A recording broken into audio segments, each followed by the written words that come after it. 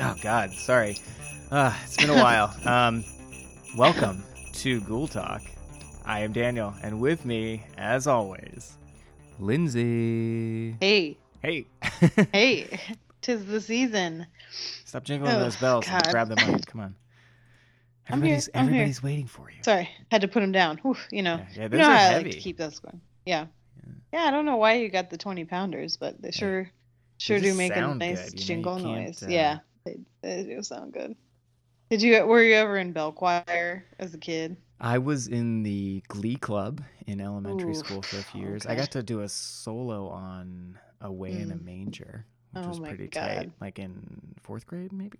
Oh, when I was in 4th grade, I used to cry to Away in a Manger. It made me really, my family still makes fun of me for it. Okay. I would, sob.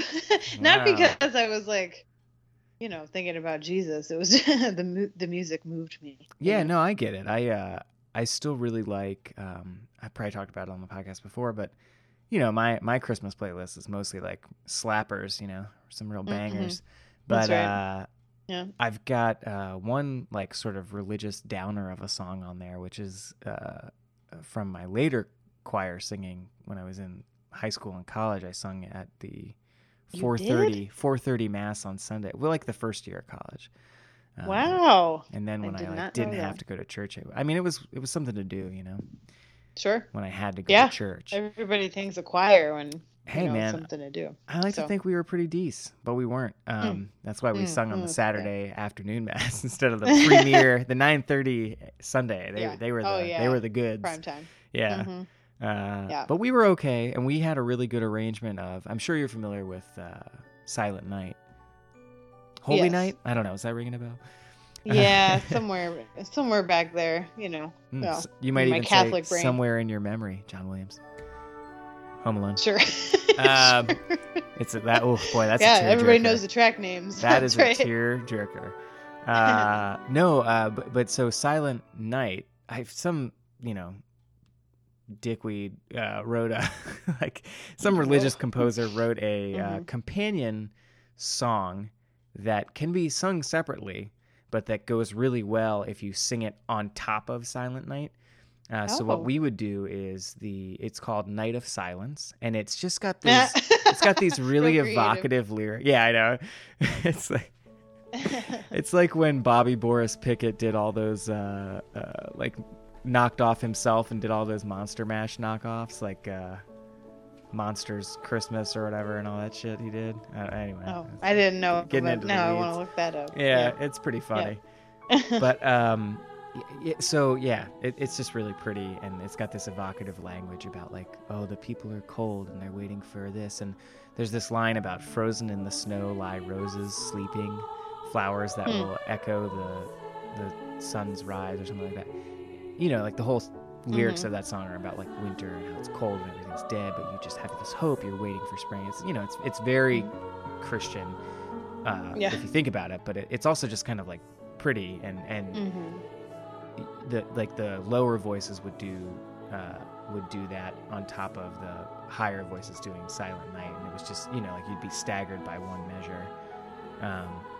Anyway, it was really nice. Cool. I've yet to find a recording of that arrangement, but I have some that are close that are on my playlist, and I've just talked about it for 14 minutes. So let's talk about something else. No, I I like religious holiday music too, and I'm not religious anymore, but something about it, Yeah. Good stuff. Yeah. Pretty music. Yeah. Except for Away in a Manger, fuck that song. Yeah. That song. Yeah. I don't need to cry. Yeah. To cry. Well, you should check it out. I'm gonna send this to you, man. And one day I'll use my brilliant recording engineer skills to just choir myself and do multiple tracks and do my own arrangement of Night of Silence. Yes. Night. And do it. That'll do be one how of those I get things that on Instagram G where it's just you in my EGOT. Oh my God. And like, yeah. Oh my God. I'm so glad you brought it up. This is a total aside, but thank God that's what we do at the beginning of the show. Yeah. People love it. I recently found out about a podcast called Punch Up the Jams, which is funny. I don't know if you know, and I can't say his last name, but his first name is Demi. He does the Gilmore Guys podcast, and he's a writer for like The Good Place and some other shows. He's very funny. I love The Good Place. The Good Place is great. It's very funny. He made that video that he posted on September 24th of like a couple years ago where he took the song September and just that's all they say is 24th night of September. You know what I'm talking about? But that sounds great. It's very funny. He's very funny, and his co-host is very funny. I know less about her, but her name is Miel, Miel. And they have this show where they take songs that are good or sometimes just objectively bad, and they will kind of go through them bit by bit, break them down like a comedy version of Song Exploder. And then at the end, they'll do their punch up of a song, so they'll try to make it better in some way. Most of them are kind of like like Weird Al parodies of a song, but they're really good. Yes. But they, oh my God, why did I start talking about that? Now I can't remember what got me on that topic. You said something that I was like, so Miel, the co-host, has a great Carol of the Bells that lines up with this like filthy hip hop song. And it's like Slob on My Knob, Corn on the Cob. And it's beautiful, like the way that it's done. So it starts with one of her, and then a second part comes in, and it splits to like two screens, and then a third part, and then a fourth part. And they're all, it's very well done. It's on Twitter. Yeah. I'll send it to you. Check that out. It's very funny. Yes, please do. That sounds funny. Yeah. I feel like you would maybe like the show. I don't know. It reminds me, and this is going to sound like I'm very conceited, but I feel like their banter reminds me of our podcast, and they go off on fun tangents. They're both like professional comedians, so like they're a little less funny than us, but pretty good. It's not, it's not natural. They're like doing it for money, not doing it for the art. Right. They have like a just kidding. I'm Patreon sure they're great. now. So. I love The Good Place, so you got me there. Yeah. Cool. He's really funny, and he's like surprisingly young. I mean, they're both younger than us, but he's like 25 or something. It makes me feel really bad about myself. But yeah, they're great. Check that out. Cool. Yeah, we'll do. You got any pre, juicy content stuff? Oof. Catching up? Huh? I mean, we haven't spoken since October 31st. I don't have a whole lot, but I will say I've been really digging this Bengal spice tea, Still haven't had it. I think really. Yes, I've had every other Celestial seasonings, including my all God. of their holiday. Why are you ones avoiding it? It's so good. There's no space in the tea cabinet. But I mean, it's a bold flavor, but it's herbal. Yeah. I don't got time for that. So shit. it's like, well, used to be more into herbal, I think. Yeah. No, right? I still am. Although I am drinking a cup of black tea right now. But I've decided. Black tea. How are you gonna sleep? Oh, honey, please. Don't worry. 2 kids. Don't worry. I'll probably fall asleep on mic. Sick kids right now. Yeah, I hear you. Okay. But I'm drinking Comfort and Joy, I believe it's called. It's a Republic of Tea, which I think I raved about last year because that was the first year I discovered it. And I realized this year, after going to my wife's work holiday party, that it was real tight. She works for like a company that has like they rented out like a hotel. It's real cool. Oh shit! Okay. I mean, it was like at this like waterfront hotel in Annapolis. It was super nice. To brag or anything. And it's like part time, and she just started, and we just got to go to the party. She could quit and like nice. That would be like such a good like con, to just like take part time jobs in the winter to get to go to Christmas holiday parties and then quit. Hell yeah. Never work. Yes. But they had Constant Comment, that Bigelow tea there. So I had like a couple of cups of tea at that part. I was getting pretty wild. Ooh, shit. And I was the only one drinking tea. A few people had coffee, but no one else. Oh, yeah. Just kidding. It was you. I think that this tea is the same as that. And I think I don't want to put Republic of Tea on blast, but just to spill a little tea, I'm going to do a blind taste test, and that'll be an update for a future episode. Oh, so, cool. Yeah, please. God, our listenership is going to shoot up with that teaser hanging out I had to tell you, I laughed out loud when we were talking about the tea that you ordered for this season. And you were like, you asked me if I got the collector's too, and I hadn't ordered any of tins. The tea. Well, I didn't order. I've just been picking up the Celestial Seasonings at Wegmans, and all of them have come with these little collectible tins, and it's just lovely. I did order the way Republic you talked to me was like I bought as much tea as you do. Well, I really don't. Yeah. Which I felt like, oh no, does he think that I've conned him into being my friend by pretending that I drink as much tea as you do? I liked talking about it. I think it's interesting, but we don't drink tea fast enough to have a bunch of different kinds. So we really kind of stick to Mango Spice, Sleepy Time, and PG Tips. You know, I've never had the Sleepy Time by Celestial Seasonings either. It's good. It's good. What's in there? Is it like chamomile lavender? Is it proprietary? I'd have to look at the box, and I'm not in that room. But fair enough. I want to say it's like chamomile is the forward flavor. The base, yeah, sure. And I think there's mint in it, and I'm into that. I want to say sounds like it's good for. I want to say lemongrass, but I might have that wrong. I don't know for sure. I had a black tea with lemongrass once, and it is very hard to find. I think it came from Uganda. One of my coworkers at my last job had some, and man, that was good. It's a weird flavor, some might say, but it is very good with black tea. I've had it in green tea before, and that's fine too. But oh man, but yeah, I gotta say, Celestial Seasonings, big shout out, sponsor us. Probably anytime, they're please. Like my top brand right now. I was really into the Republic of Tea holiday, like seasonal teas last year, and I still am. I'm drinking them like every day. But but Celestial Seasonings, like, they're just a little less pretentious, I think. I think they have like less of a reputation than they used to. I think they're kind of like, oh, you roll your eyes and it's like, oh, that's like the 10-year-old box of tea that my grandma has in her cupboard that she always offers me when I come over, and I always say no. They make really good stuff, and I really want to go to their tea factory. And me too. That is like my Willy Wonka's chocolate factory. Well, I tell you what, we went once. So we didn't go there. My brother lives in Boulder, and my family, we were all out there visiting them, and my sister and brother-in-law and their kids were staying a little bit longer than I was, and my brother-in-law really wanted to go there, so he took one of the kids to the Celestial Seasoning. Oh man, what a factory! And he said the mint room was totally crazy. Yeah, like, the mint room just blew his mind. Their peppermint tea is like, if I had to pick two teas, it would be Yorkshire Red and their peppermint tea, and that's all I would have. Desert Island. It's great. It's so good. Yeah. Desert Island teas. So I just looked up Celestial Seasoning Sleepy Time.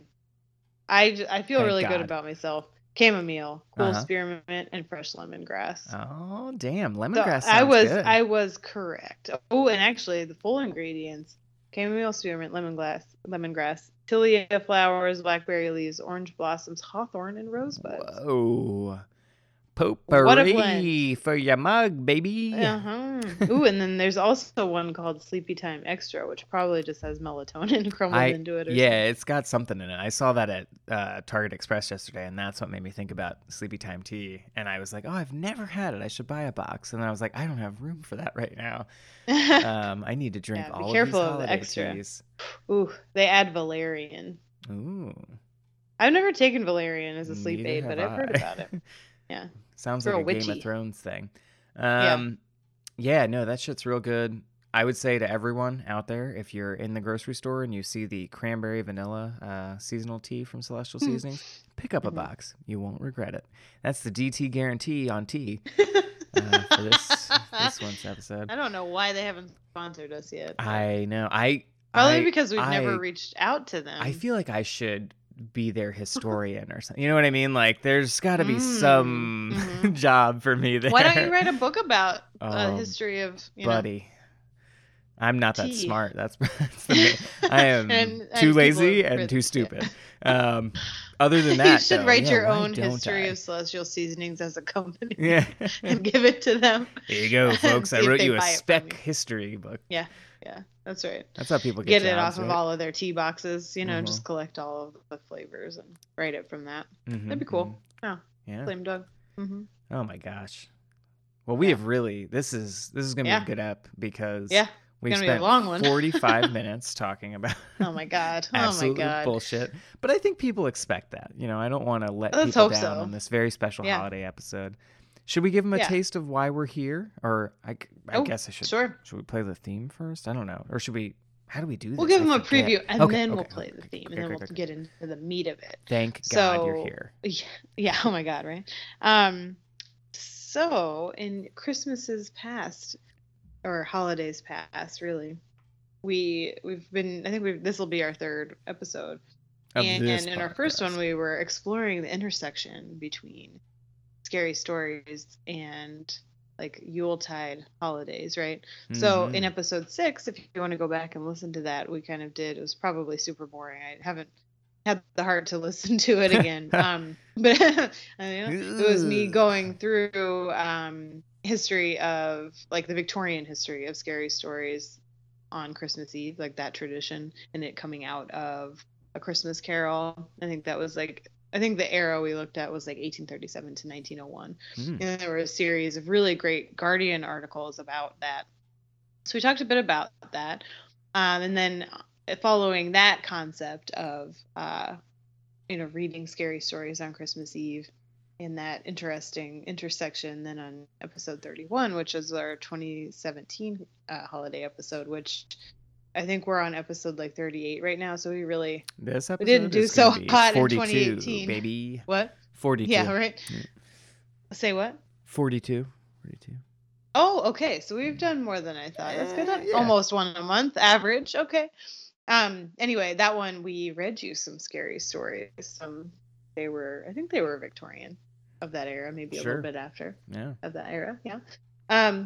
So for this holiday, we thought instead of reviewing movies, because we're scholars, we're historians, we read, we thought we'd discuss some of our favorite scary stories that you, our thousands of listeners, could read holidays to scare your children, scare your partners, or scare yourselves. Yeah, maybe if we get our asses together, I can tweet out some links too, so you can get them. Sweet. Yeah. Because this episode, if you look at your calendars, you'll notice that today is December 21st. If you're listening to it the day it comes out, and which is the first day of Yule.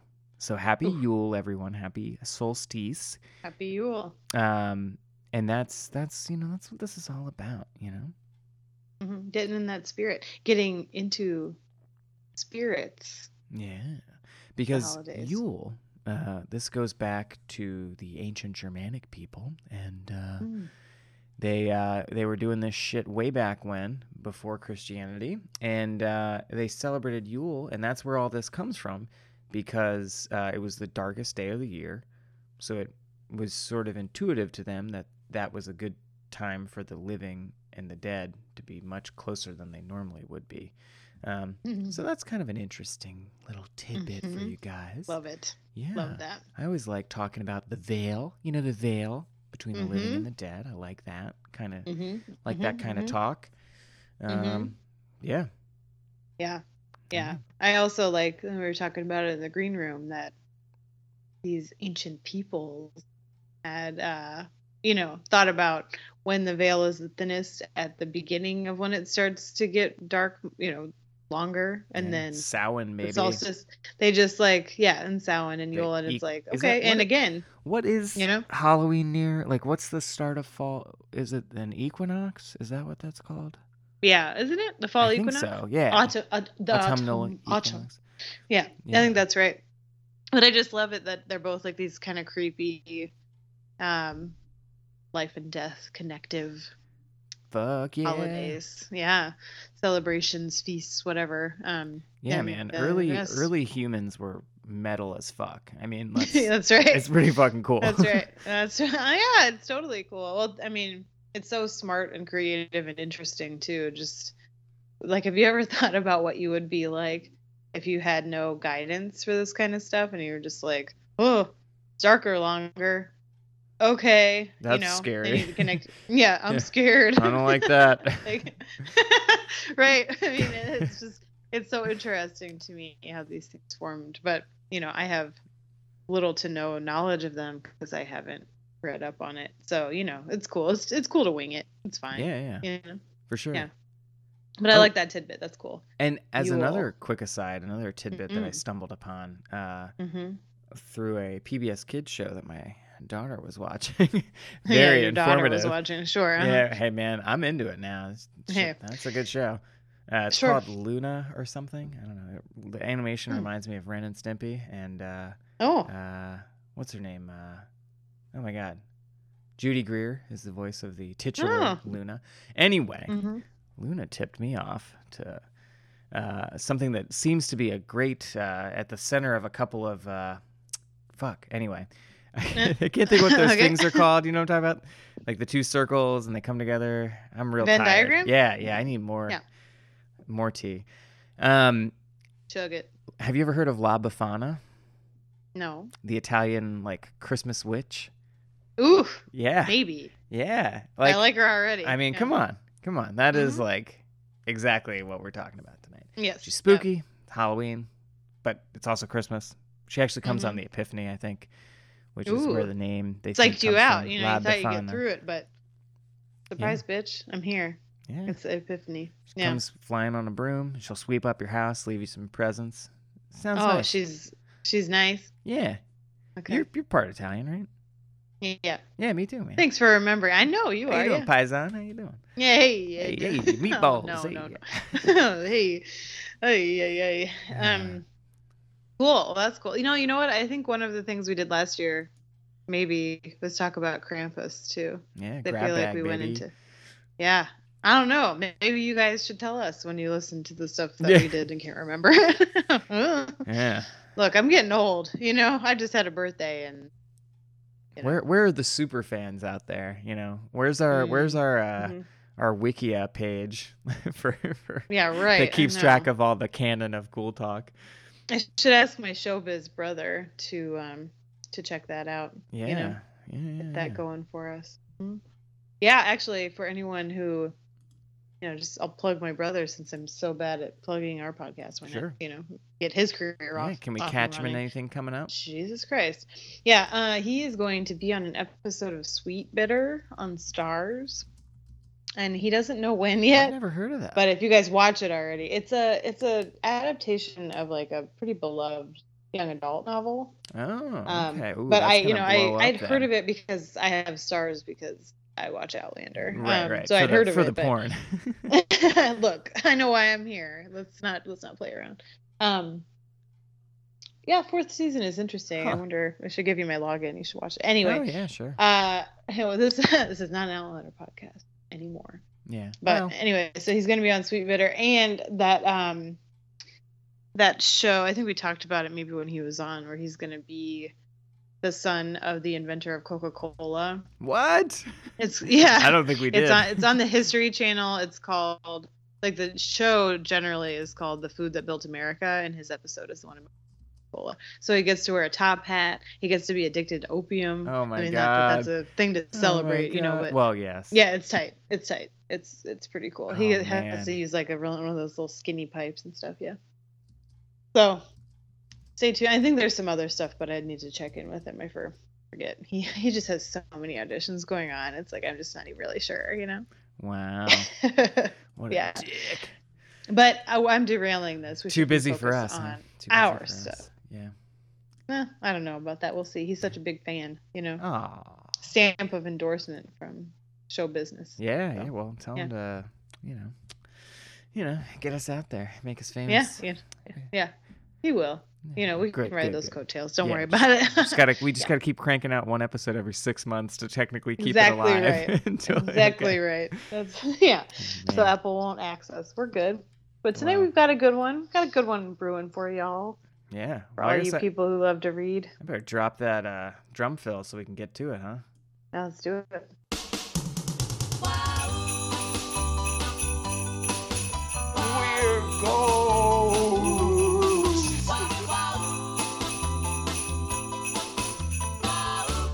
I love a good ghost story as much as the next fellow. And we're back.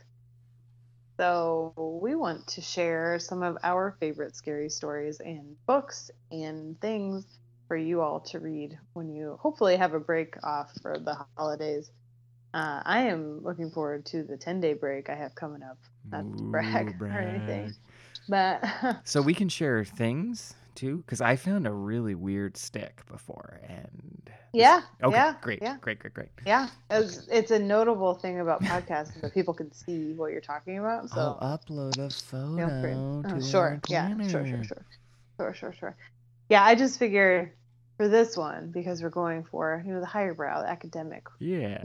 Not movies, although of course films are a different story. But just some good scary stories that have spooked us. Yeah. Do you want to just I share one, you share one, go back and forth kind of thing? Sure. And talk about it? Because I'm really curious if you've read the ones. I feel like I've talked to you about some of these before. Doubt it, man. I haven't read anything. So I haven't even read most of the ones that I'm talking about. So fair enough. Yeah. Yep.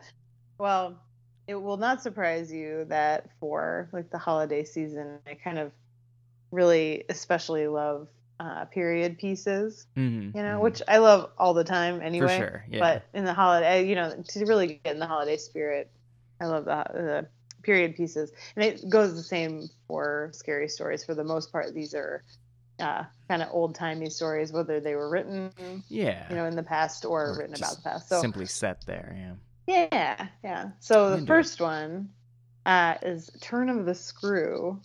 Okay. Which is an 1898 novella by Henry James. So we've definitely talked about it before. Yeah, I know that classic, title. Yeah, your classic kind of late Victorian period British author.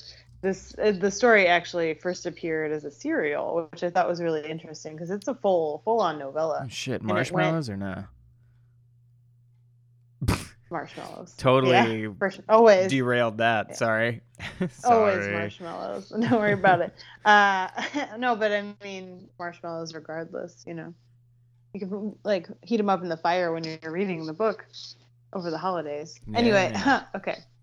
Yeah, it was weird because when I looked it up just to kind of get a sense of when it was written and stuff, it appeared in Collier's from late January to mid-April. So it was just this full-on thing. Damn. So it didn't come out over the holidays, but it's a good one to read over the holidays because it's a novella, so it's long enough to suck you in, but not too long that you can't finish it quickly. But it's about a young governess who's hired at a country estate to care for two orphans whose wealthy uncle adopted them after their parents died, but he doesn't want to care for them himself. So it's the mood is really scary and and creepy in the way they set it up because he doesn't want any contact with her. He just wants her to take care of the kids. And there's a couple other people who work on the estate. And when she starts work there, she starts to see the ghosts of the former governess and the governess's lover, who was I think a yard worker or something. Anyway, so she starts to see these ghosts. I'm not going to tell the full thing. I just want to give you a quick synopsis. No spoilers, man.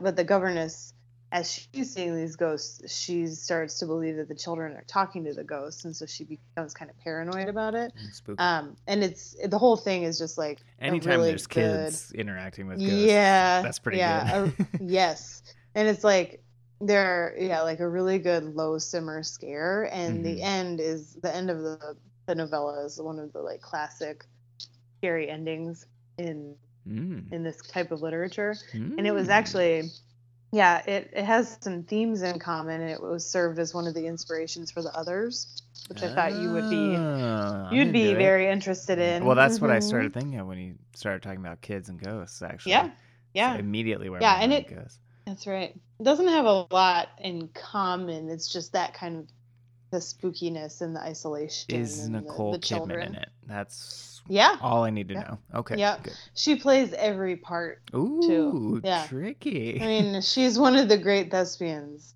you know, of all time. So she could handle it. Yeah, but it's very good. If you haven't read it, I think you would like it a lot. Did you know that it's being turned into a TV show? The Turn of the Screw is? Yes, currently. 2 days ago. Deadline, baby. Shit. It's going to be on Freeform, and one of the producers that's working on it is Michael Bay. It's Alexandria McNally and Josh Berman. Okay. And one of the writers, I don't know. Who's but in anyway, someone that worked on Penny Dreadful is working on it. So that's cool. Okay, that it'll be promising. good. Penny Dreadful is. I don't even think. I think it's like so early that literally just started. So my little brother should audition get Nathan for the in role there. of the little boy. Yeah. He's got to be that little boy. Hello, Daddy. I'm not afraid of ghosts. Oh my God, no! And actually, the lover, the guy ghost, is a little malevolent. So that's just right up Nathan's alley. Should alert him. Cool. Yeah. Well, so that's my first one. What do you got? Well, I don't even know where to start, but I think I'm going to start with my modern one just to mix things up. Oh yeah. Okay. So while I was, I wanted to do, and the rest of mine, you'll see this pattern. I was kind of like trying to find more seasonal ones, like winter related or Christmas related. This one is not that. Okay. But, well, anyway, it's called House of Leaves. It was published in 2000. Okay. Just. Yeah, sure. 20.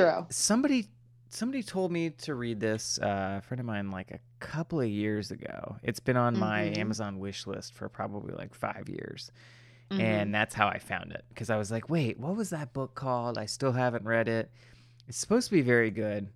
I haven't read it still. But it's like one of these books. It's got an unreliable narrator. I love that. Always love that. The character, it's like it starts as this first person narrative, and the main character works at a tattoo parlor. He's looking for a new apartment, and he gets a tip to like go look at an apartment of some recently deceased old man who was blind, who lived in his friend's building. So he goes to that apartment, finds this manuscript that was written by the old dead man. And it's a documentary. It's like he's written about this documentary, but they can't. They're not sure if the movie that he's writing about ever existed. So it starts to get really. It's supposed to be very, I don't know, like scary, but the writer has said it isn't like a horror movie. Like he claims that he's like, oh no, it's not a horror, or a movie. I said, book. I read, but yeah, it's like it's just this. It's supposed to be really weird and kind of confusing, and it takes you along. It's this very winding kind of, and I think it changes like perspectives and stuff like that, and. I don't know. It was described to me as being when authors do that. very, very scary, but like not in like an unnerving kind of. You know what I mean? And it has like footnotes that then reference like other fictional books and like articles and movies. So you kind of get sucked into this. There's probably a word for that, and then it has multiple narrators at different times, yada, yada, yada. I don't know. Love that. It sounds like it's good. House of Leaves. Yeah, and the author is Mark Z. Danielewski. Okay. Pantheon Books. Yeah, I should just get it. At the time, it wasn't available paperback, so it was like a really expensive book, and I was like, well, I'm not going to buy that. Well, what about the library? Well, that's true. That's true. But I know I won't read it fast enough to, like, that's my problem. I hear you. I can only get shorter not trying to books from the library library. shame you. No. I love the library. I love it. I do. But yeah, it's available in paperback now, and maybe it's not that long. I don't know. I should check it out. But check it out. It looks cool. It sounds scary. I don't know how much else to say about it because I haven't read it. But Yeah. It like I love an unreliable narrator, you know. The first like line. Wuthering Heights was like my favorite book in middle school, and interesting. Part of that was just like the unreliable narrator. It's sure. There's so many layers, and talk about a bonus book. That's a scary book, you know. Yeah. Or like atmospheric if you're looking for that, and it's a pretty quick read. For sure, yeah. But, yeah. The first line of the introduction, because you can look at the sample, and I was like, oh, this seems cool. Like I read like the first page, and it's like it opens saying, I still get nightmares. And it's like, all right, I'm into that. Like, go ahead. Yeah. Let's just do it. Like that to me. Show me what you got. That's like how so many of the, I don't know. It just reminds me of like reading I am like brain dead today. I'm sorry. Drink that tea. No, you're fine. My man who wrote all the Cthulhu mythos. Oh my God. Ooh, you were talking to the wrong person. Oh boy. Oh man. Cthulhu mythos. I'm get fired. No. H.P. Lovecraft. Like it reminds me of like a Lovecraft story, or you know, like where you just you launch right in and there's some narrator who's like lost his mind or whatever. You know what I mean? Like it's I don't know. I love that shit. Cool. Big fan of that as like I guess another bonus thing too. So yeah, that's probably my first one, I guess. Love it. Yeah. Love it. Well, I will do a more recent one too. Yeah. The book from 2009 called The Little Stranger. Have you heard of this? Written by Sarah Waters. So Sarah Waters is a British writer who's like, she's either won or almost won the Man Booker Prize like multiple times. And she's sort of known for writing lesbian romances, lesbian thrillers.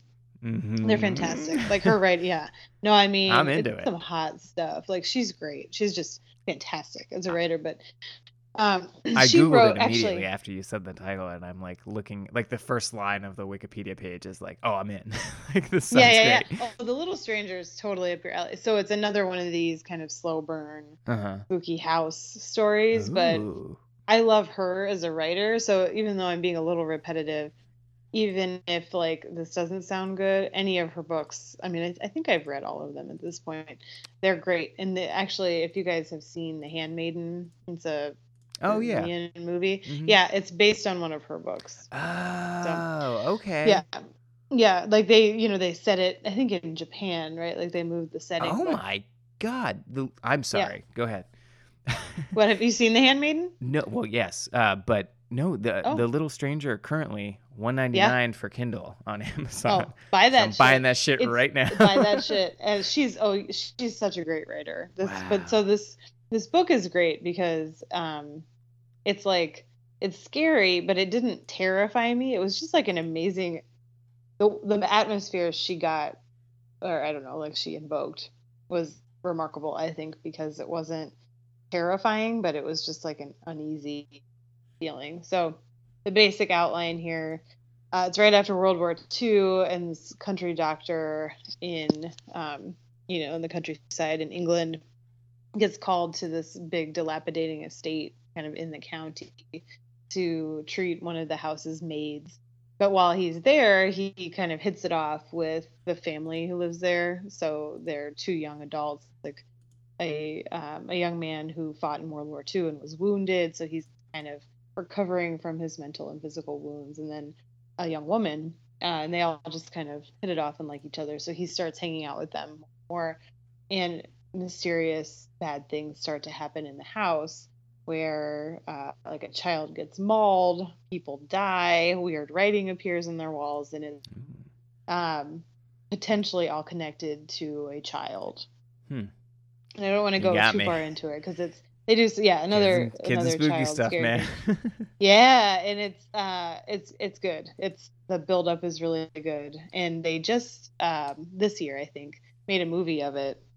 Yeah, with, that's Ruth Wilson, and I think Charlotte Rampling is in it, and then that guy who played. It looks like Donald Gleason from The Profile. Yeah, Donald Gleason. Yeah, it's him. Yeah, I was gonna say the guy who played the hot brother in Harry Potter, but yeah, okay. You know what I'm saying? Yeah, that guy. One of those Weasleys. So he's in it. Yeah, and he was the best. He was in the, I think, best episode of Black Mirror too. But anyway, sure. I digress. That was a good Little Stranger. Yeah, it's Oh, great, man. and it's been out for a while now, so you could probably find it You for know, $1.99 I on just Kindle. started rereading Lord of the Rings, and it's like, Oof, one of those yeah. things that's going to take a long time to do. Yeah. So maybe I'll Yeah. read this first. This seems like I'm very excited now. I literally just bought Yeah. it. Like, so. Oh, good. Yeah, it's a fast-ish read. I mean, it's a good, like, it's been a while since I read it, so I can't remember how fast I got through it, but I definitely like it. I'd love to hear what you think after you read it. Yeah, right. And Cool. so she read, okay, I get it. Fingersmith was the Fingersmith, one yep. I read the most recently before this. Fingersmith is what Handmaiden is based on. Right. It's great. That's a really good, like, twisty-turny thriller and lesbian romance. Yeah. It's hot. Yeah. Oh, I know. Yeah, V hot. Anyway. Super cool, man. Oh, wow. Mm-hmm. I like the I don't know if you've probably been to the Wikipedia about it, but I guess the original UK cover art is very cool too. It's very simple, but it like makes it look like an older book. I don't know. They did that with her work, and I'm not sure if it's just because I think the other ones are like that too. Big fan. There's one. Yeah, it's style. great. There's one. Forget that was. Sure, this one that has the same cover kind of thing. But yeah, it's great. That rules, her whole man. like her writing style, the style connected to it. She's one of my favorite contemporary writers. She's awesome. Cool. Yeah. Yeah. Okay. Mm-hmm. My next one, I have. Well. Yeah. Okay. Sorry, I'm like trying to decide which one to do next. So I guess the next one I will do is, speaking of Lovecraft, tangentially related to him is, of course, Algernon Blackwood, one of my other faves of kind of spooky, weird literature. And he wrote a short story called The Kit Bag. It's from 1908, first published in the December 1908 issue of Pall Mall magazine. And it's set at Christmas time in London, England. And it's about a young man who works for a lawyer. The lawyer's been defending this guy who was accused of this really gruesome murder. And the main character who works for him had to be there every day for the trial. Heard a lot of unpleasant stuff. Didn't like it. And when the trial's over, he gets to not, see the criminal again. He's looking forward to it. Has this Christmas vacation planned. And he asks his boss, the defense lawyer, to lend him a bag, a kit bag, which I, not familiar with that as a term, but so he gets the bag, and then all this like spooky shit starts happening, and it's kind of I don't know what else to say, but the bag is like really old and dirty and haunted. It starts to like look like things to him, and yeah, I don't know. It's pretty spooky. I don't know. It's I don't know what else I should say. I think that sounds great. No, he's the guy that wrote one of the stories that I think I've read for this podcast, right? Yeah, probably on the river like raft thing, or they're in a canoe, not a raft. But is that the one you're thinking of? Oh no, I was thinking about the one where it's like two friends and one of them is drowning. Oh, yes. Remember? And I forget what that one's called, but it has a really good title. Like it's really what evocative. I don't remember. Sorry. Is that the Willows? But I think it is the Willows. They're like they start off on a boat and somebody drown. Maybe there's another one, but I think that's the Willows. Okay. Then maybe the one I'm thinking of might be a different writer. I can't remember, but it's like, like a guy at a big fancy rich house party thing, and he's looking for his friend, and he finds him in the river, but it's like he turns him over and he doesn't have a face. Right. You remember this? Yeah, it ends that way. Oh man. It's spoiler alert. Yeah, it's a really, really good ending. Yeah, I wish I could. I'll look it up. Yeah, I'll look it up. Cool. Yeah. Yeah. It was good. Yeah, but he's, cool. I mean, generally like pretty solid in terms of writing spooky and weird shit, you know? Like I'm pretty into that. Yeah. Yeah, me too. He's great. He's great.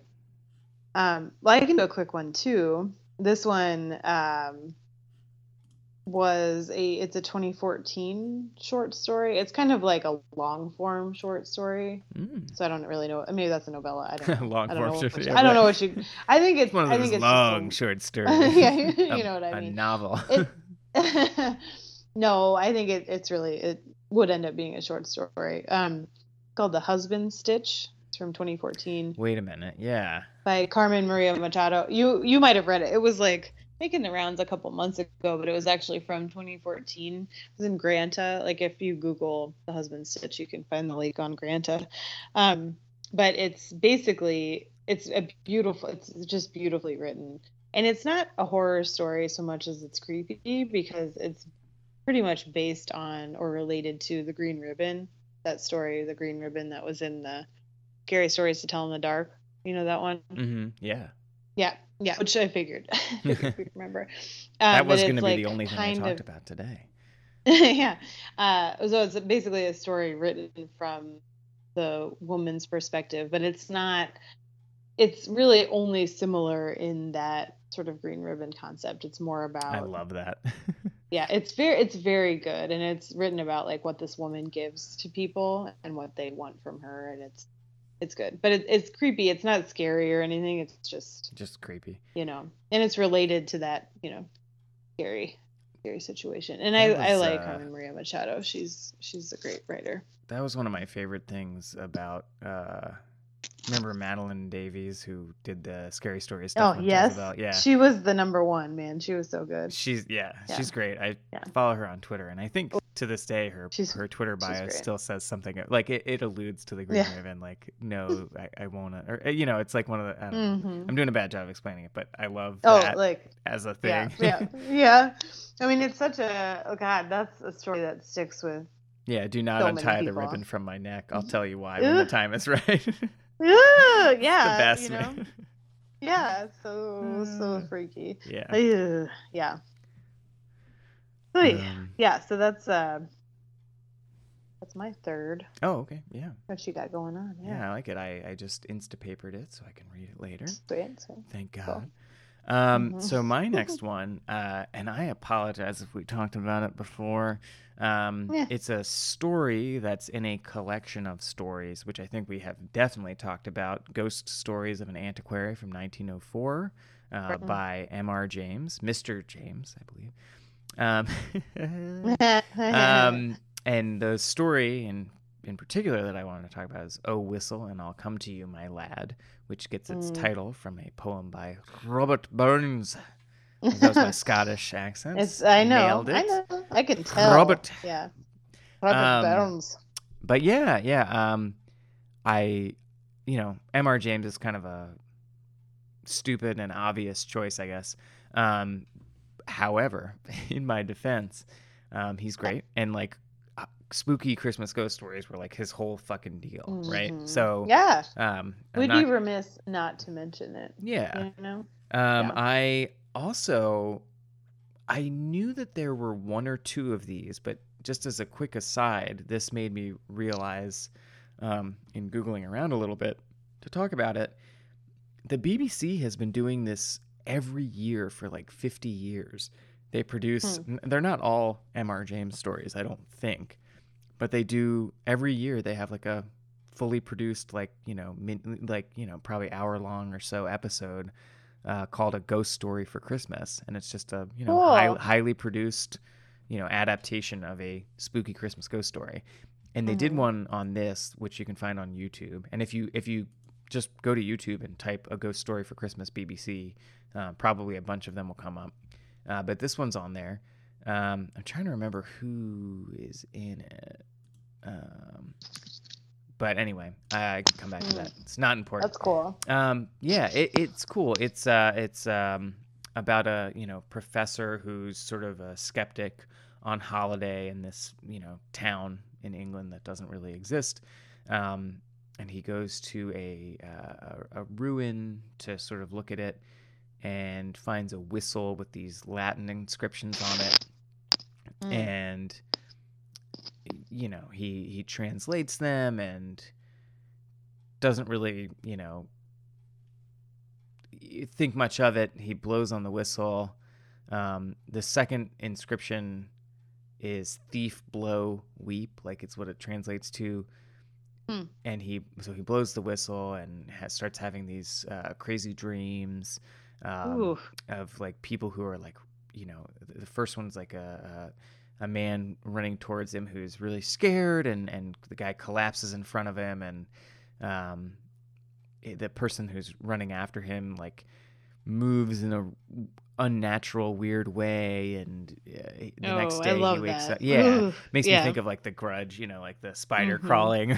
Yes. Oh god. Then he runs into a little boy who was terrified by a ghost that had been in his hotel room. Like the kid saw, not a ghost, but the kid saw something in his hotel window while he was sleeping. Oh, yeah. I remember this one. Oh, okay. Yeah. Yeah, it's great. Oh, yeah, that one's good. Yeah, what was it called again? I'm sorry. Oh, Whistle and I'll Come to You, My Lad. That's right. Yeah, because I love the title. And that one's a good one. Yeah, and it's got John Hurt. That's who is in it in 2010. John Hurt, the actor who I think is dead. I think he died just like a year or two ago. He was in it, and Sophie Thompson, who Emma Thompson's sister, right? I guess so. Yeah. I don't know her as much. I'm trying to think of what I've seen her in. Yeah, she hasn't been in as much stuff. She was in 4 Weddings and a Funeral, I think. I don't know why I know that, but it's cool, like one of those pieces of trivia that stuck. Yeah. Gotta check that out. I love the BBC, man. Love that they do that kind of shit. That's cool. Yeah. Very cool. Well, I looked it up. I was completely wrong about Algernon Blackwood. It was Gertrude Atherton that wrote the story I was thinking about, which is The Striding Place. Oh, yes. Yeah.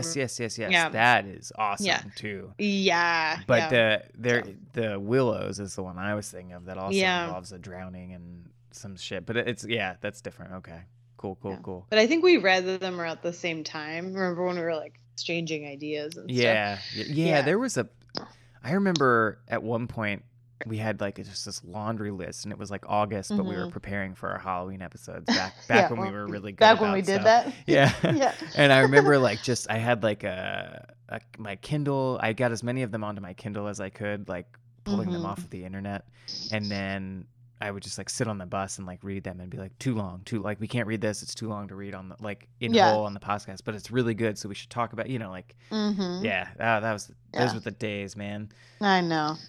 When we were young. Well, we prepared for this one kind of, we're tapping into that a little bit. Yeah. Cool. Well, have more to say? I don't want to cut you off. Okay. Yeah, good. Cool. Well, I have another one that's not necessarily a horror novel, but it always spooked me out because I read it when I was a kid. It's Rebecca by Daphne du Maurier, 1938. Have you read Rebecca? I have not. So this one, remember how when we were over Halloween, how we were doing the movie club, and I was saying how my grandma like introduced me to a lot of those movies. Well, Rebecca was a book she recommended to me when I was maybe 12, I would say, and I was all excited because it's really good. It's very well written, but it's kind of a thriller. So it's about a really young woman, maybe early 20s, a really rich older widower, when she's in Monte Carlo, like working for a rich woman. She's basically a companion to a rich woman, and they meet each other. This is like I think it's contemporary to the novel, so in the 30s.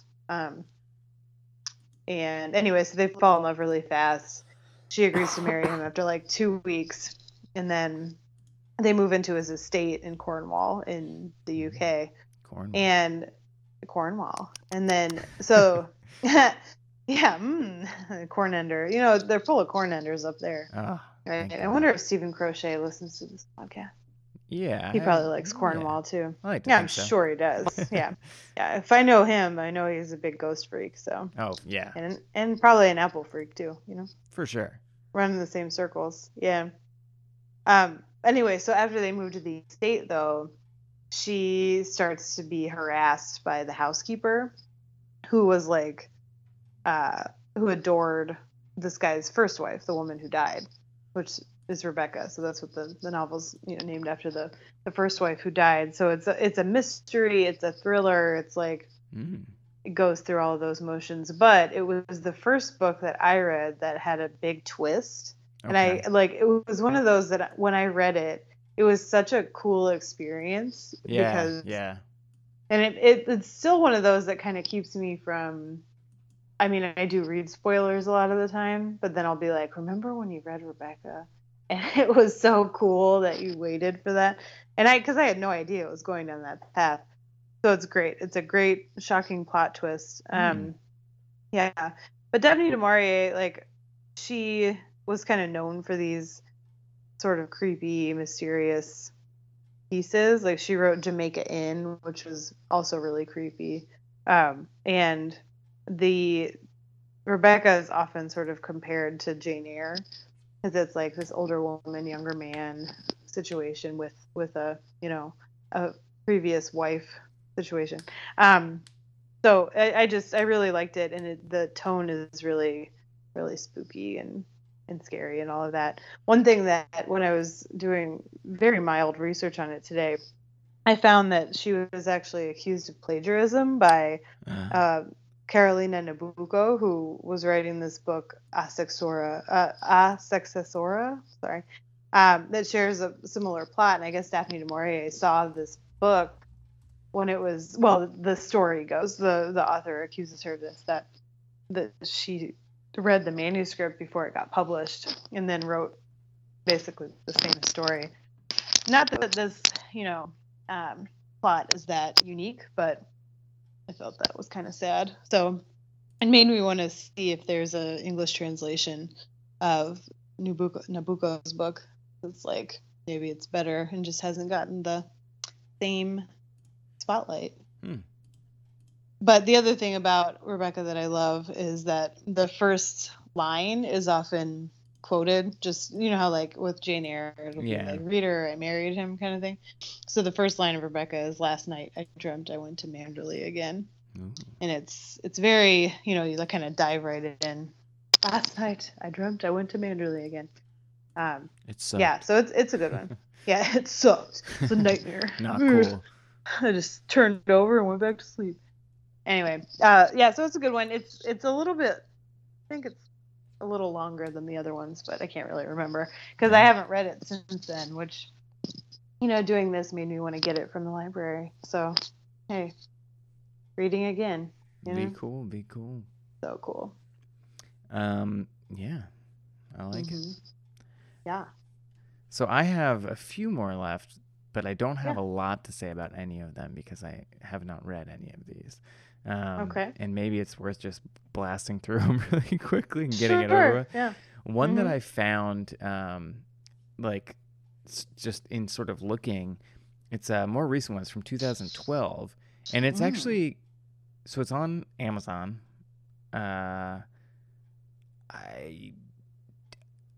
It's called Christmas Ghost Stories, a collection of winter tales. And it's written by Mark Onspaw. I don't know. That's close. I think he like writes horror stuff, I guess, but I think it's a lot of like maybe self-published or like published straight to Kindle kind of stuff. But he's got 17 reviews and it says it's good. I don't know. I was kind of tempted to buy it, but you can't. It's like, you can. Okay. Amazon's just pushing that Kindle Unlimited thing. But I sort of thought, okay, this seems interesting. I don't know. It's got 16 short stories in it. And I thought, all right, maybe that's kind of interesting. Who knows? Got a good title, I also found, this other kind of horror anthology, or it's called Christmas Ghosts. It was edited by Catherine Kramer. KATHRYNCRAMER. Oh. And I guess she's an author in her own right, but it came out in 1987, and it was like a collection of all these different Christmas ghost stories, which I think is really cool. I would love to find it. The cover art looks just like really cool and old-timey. And it contains a bunch of good stories. It's got a Dickens story. It's got a lot of stories written by women, which is cool. Lots of authors I have never heard of. 2 Dickens stories, actually. And I don't know. It just seems cool. I've been ever since I found out it existed yesterday. I've been trying to find a copy of it for sale. So maybe one of these days I will get it and be able to tell you how good it is. I mean, sounds cool. Yeah, I'm really kind of into it. So I thought that was neat. And then the last, I look that up in my library. Person / author, for sure. Yeah, I don't know. I think I checked WorldCat, but I don't know. Let's see. Then I wanted to talk about E.F. Benson, who I feel like I was not familiar with at all and stumbled upon. I don't know who that is. Pretty prolific writer of short stories and stuff. In particular, I found out about one called Between the Lights by E.F. Benson. It's set on the day before Christmas, and it just sort of sounds... I didn't get a chance to read it yet, but it, like, I don't know. From what I read about it, it's good. It has kind of an open ending. It's, I don't know. It's like kind of about daymares and scary stuff that happens during the day as well as night. And it's hard to tell what's real. It sounded really good. Didn't get a chance to read it. Sorry about that. No, it sounds good. But I've got it, and I'm probably going to read it tonight. So don't want to hear anything about it. Yeah. Cool. That sounds good. Yeah. I'll check those out. I really like the idea of the Winter Ghosts collection. Yeah. I mean, it makes sense. I wonder. It's dark all the fucking time. You know? Yeah, so, I do. Whatever, man. I get it. Yeah, whatever. Yeah, I have a couple just like go quickly as well. So you just jot down a few short stories, guys, you know? Yeah. I think we we might have talked about this over Halloween, but The Haunting of Hill, the novel by Shirley Jackson from 1959. I think we may have, yeah. We may have. I did talk. Definitely. I know that I talked to death about the show on Netflix. It's so good. It's so good. Yeah, it's very different from the novel, but the novel's great. Like the first time I'd read it was around Halloween, and it was like, shit, this is fucking great. Like, and I knew the story too, but it's awesome. And then, so I know we've talked about The Lottery. I think we actually read it on this podcast before. Well, fantastic. I and then she has another short story that I've read that I forgot was her, called The Demon Lover. Ooh. Ugh, it's really freaky. She's the queen of this stuff. She really knew what she was doing. These scary stories. The Demon Lover is really good. And then I know we've talked about it, and I think we actually read it before, but if you guys haven't read Monkey's Paw, 1902, yeah, it's really the best. And I think it's set during the winter too. Like, it's very atmospheric. It feels like it would be, yeah. Yes, yeah. So just can't recommend that one highly enough. And I know I'm switching gears. I know I'm a Sherlock Holmes head, you know, but I would be remiss not to recommend one of his novellas. I think I was trying to remember his scariest stories, Sir Arthur Conan Doyle's scariest Sherlock stories, but I feel like his novellas were scarier. Like The Sign of Four was creepy. The Hound of the Baskervilles is classic. Yeah. It is great. It is scary and maybe good. One of the only longer ones that I've read, but I can't remember now. I used to be in a classics book club. Co-founder. And you sure did. Yeah. Co-founder, that's right. I think I read one thing with you guys and then couldn't keep up. Wasn't for you, huh? No, it would have been. I think I just was lazy. So, sorry. But the other thing, I didn't know about this one, but it was serialized in the Strand for like almost a year. Yeah. Mm-hmm. Marshmallow serialized. You got that right. Yeah, he wrote 4 novellas of that length, and I forget what the other 2 were. But my general sense is that all of the novellas are a little creepier than stories. But that one's Hound of Baskervilles. Check it out. Yeah. Yeah. And that was one of the worst of the modern Sherlock adaptations. I know, it really was. I was really bummed out because I loved that story, and then the episode such a good story. Sucked. It did. Yeah, it did. It's too bad. That show is so hit or miss. Like, really good episodes. Sure. Yeah. Good. Really good. And then the other ones are like, why'd you even do it? But you know what? I'd be lying if I said I didn't cry at the end of season 2. I can't even remember. Well, I don't want to say in case somebody I'll go back, seen it 5 years later, but yeah. Which story? Do you remember which story it was? Reichenbach Falls. I remember. Yeah, I think, I cried too. Of course I cried. Yeah, I remember. Man, I cried watching Blue Planet 2 last night. Yeah, I cried watching Planet of the Apes, man. I cried anything. Helena Bonham Carter, what are you doing? Yeah, I cry at everything. It's true. It's very easy to. Oh, me too, man. For sure. Mm-hmm. Yeah. The last one, though, I did want to talk about because I know you've read it. I know you feel the same way as I do. Was Dracula. Oh God. By Bram Stoker, 1897. I mean, what? If we're gonna talk about spooky books, I was gonna say at the beginning and maybe before it aired, like that is like when you were talking about how you like period books or whatever, like whether they're written then or set. I could read that fucking book every month and not get tired of it. It is so good. It holds up it's so good. So well, but I know. You should talk about it. Sorry.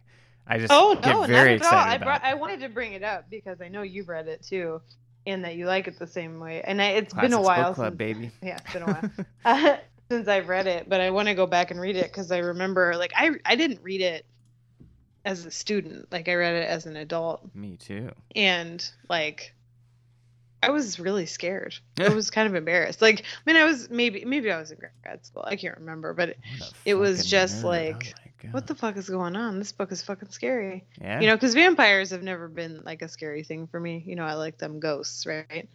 But yeah, this one, the scene where he crawls up the wall. Yeah, that's like the kind of shit that like you know what I mean? Like all the sort of like Dracula that's filtered through pop culture. You know what I mean? Like all the other adaptations and like, look, I love Christopher Lee, right?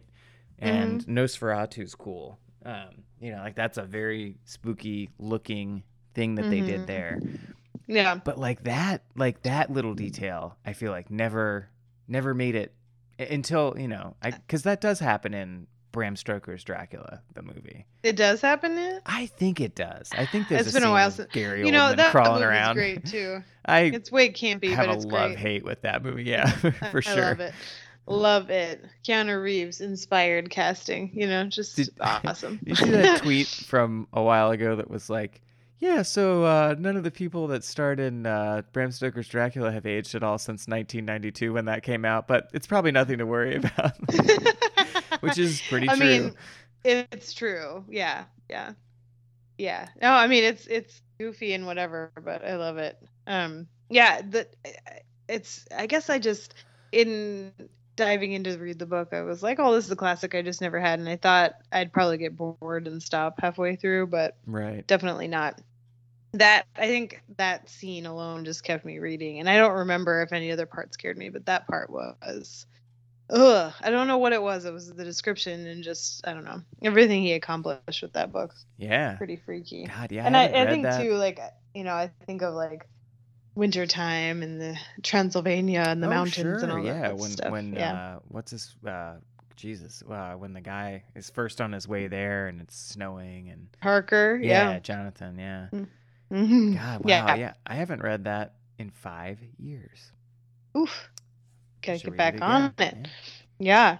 One thing that I read about it, in putting together notes for this, was that Universal Studios tried to buy the rights in like 1930, but they found out that Bram Stoker hadn't followed U.S. copyright laws. Like he had forgotten to or avoided filling out like one form.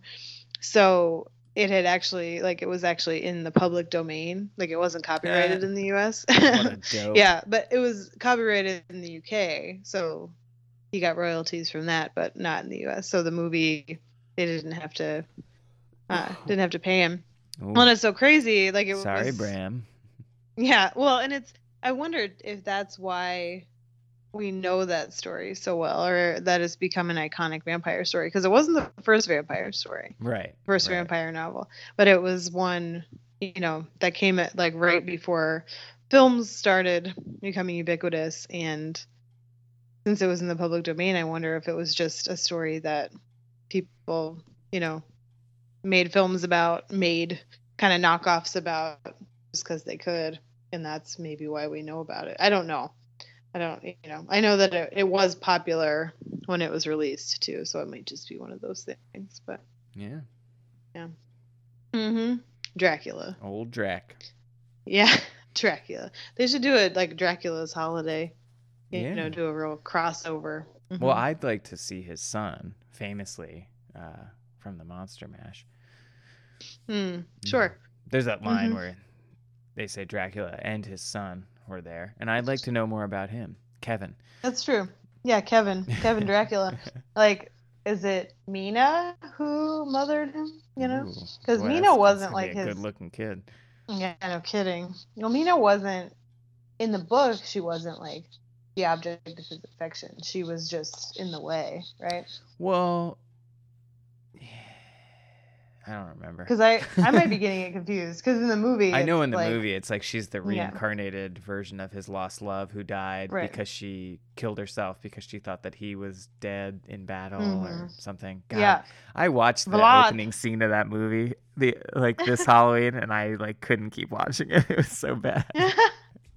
Aw, I mean, it's so of an era. Oh boy, there's a lot of Gary Oldman overacting in that scene without any contact. There's nothing to tell you what's going on. It's just him screaming in that weird red armor and stabbing a crucifix that then starts shooting blood out everywhere. Stabs stone crucifix with his sword, and I guess that's what turns him into a vampire. I don't fucking know. It's fine. I don't know. It's been a while since I've seen it. But the book is great. I do love a good, campy drama. Oh, so. For sure. Mm-hmm. Das Vampire. Yeah. So many languages. It's just how do we even keep up? I know. Mm-hmm. Yeah. Well, that's the list I had. Oh, cool. Sure, we could, think of more, but yeah. I'm excited to get some of these from the library and read them again. Fun. Yeah. And read new ones. I'm glad we talked about Dracula. Yeah. We should just cut the rest of the episode, right? That's sure. Yeah, cut it out. Our recommendations for spooky reading. Dracula. On the count of 3. Dracula. The theme plays and then just Dracula. It's pretty scary. The end.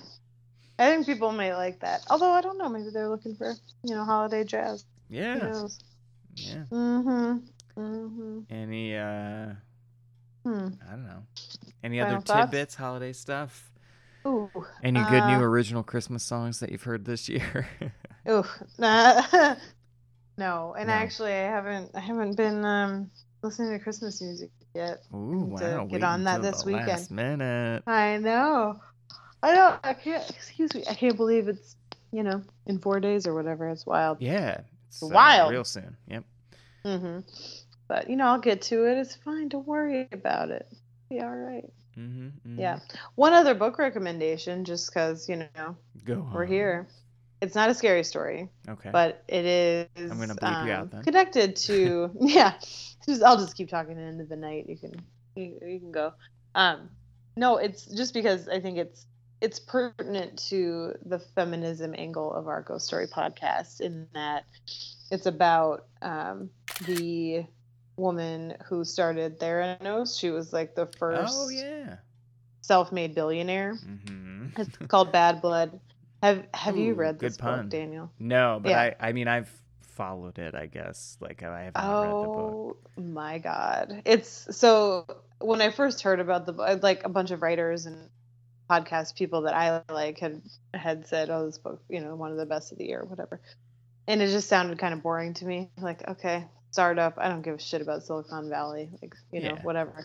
Yeah, you're a monster. I got it because these people, like people I like. So I started it and immediately was like, oh fuck, this is a story. This is crazy. Who are these people who have such sway over you? I've gotta meet them. Well, Kara Brown, who wrote for Jezebel. Do you remember Kara Brown? She used to write for Jezebel. She was one of their best writers, and she left to write for Grownish, I think. Like she writes for TV now, but she's also on Keep It, which is another podcast. I don't love that podcast. I think there are a lot of talented people. It's just maybe not my favorite, but she's great. She's so funny and I think her recommendations are great. She also has like a pasta blog, which, as Italians here, we can appreciate it. You know what I'm saying? Wait. Yeah. Maybe I do know that. I think I might know her maybe. from her pasta blog. Is it? Yeah. Fancy Pasta Bitch? Yes. Yeah. I was just talking about that with Danielle. Yeah. I have. Yeah, she's great. Yeah. Well, she's really funny. Her Twitter is great. Oh, I guess we follow her on our Twitter. So. Okay. Anyway, she's great, and I think My Favorite Murder too. They referred to it, and I think it was Karen. So, like, a lot of her recommendations. Anyway, that Theranos shit is crazy. Oh my God! So, but it was the story is just fascinating as a study in like pathology, or what's going on with this woman. I don't know, but one of the things I wondered about as I was reading, because it's really well written. It's written by a writer for Wall Street Journal, just very well researched. But I was reading it and I was kind of like it gets to the part about how they got the lead and how they pursued it, and I was sort of struck by like how hard he went on this story and on her. And I mean, it's true. She lied, and she's like, something's up with her. Like something's fucked up with her. She might have a personality disorder or something. That something is going on with this woman. But I still felt like this is sort of weird that there's like this guy who's really going hard on this woman, and part of it is because she was committing fraud on a number of levels. But sure. I don't know. I just wondered about that because then it was like, but he noted, and I've read other articles about her too, that, she kind of, when the chips, started to fall and you could tell, oh shit, this is all happening. She kind of tried to play the feminism angle too, where it was sort of like, they don't always believe us and blah, blah, blah. Which is true, but it's pretty fucked up to use as like because you're lying, right? And not in the same kind of context. Anyway, it's fascinating, and it's a really quick read too. So if you're just looking to have something, on your end table or whatever, but it's a wild ride. Good title. Yeah, I know. Bad Blood, and it's kind of like a spooky cover, like Bad Blood. Yeah, but it's not a scary story. Is it written in that drippy blood font? Yeah, Chiller. Mm-hmm. It's written in. I put that on something the other day. Chiller is great. Yeah. It's Chiller has been around for a long time. Yeah. And stood the test of time. That's right. It's evergreen. Fucking love Chiller. Yeah.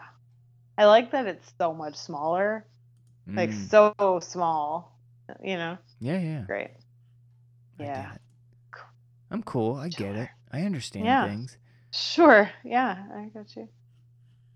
Did you have anything? Any final? No. I, hope everybody has a wonderful holiday season and, Really sincere. Yeah. Hope everybody has a great holiday. I really do. I do too. Happy reading. Scary reading. Yeah. I'm like into that, man. I hope people have time to consume their favorite media and read stuff and watch stuff that makes them feel real happy. Yeah. Or scared. Me too. Or both. Or scared, unless scared makes you happy, and then it's like 2 for 1, you know? Yeah. BOGO, baby. Yeah. BOGO.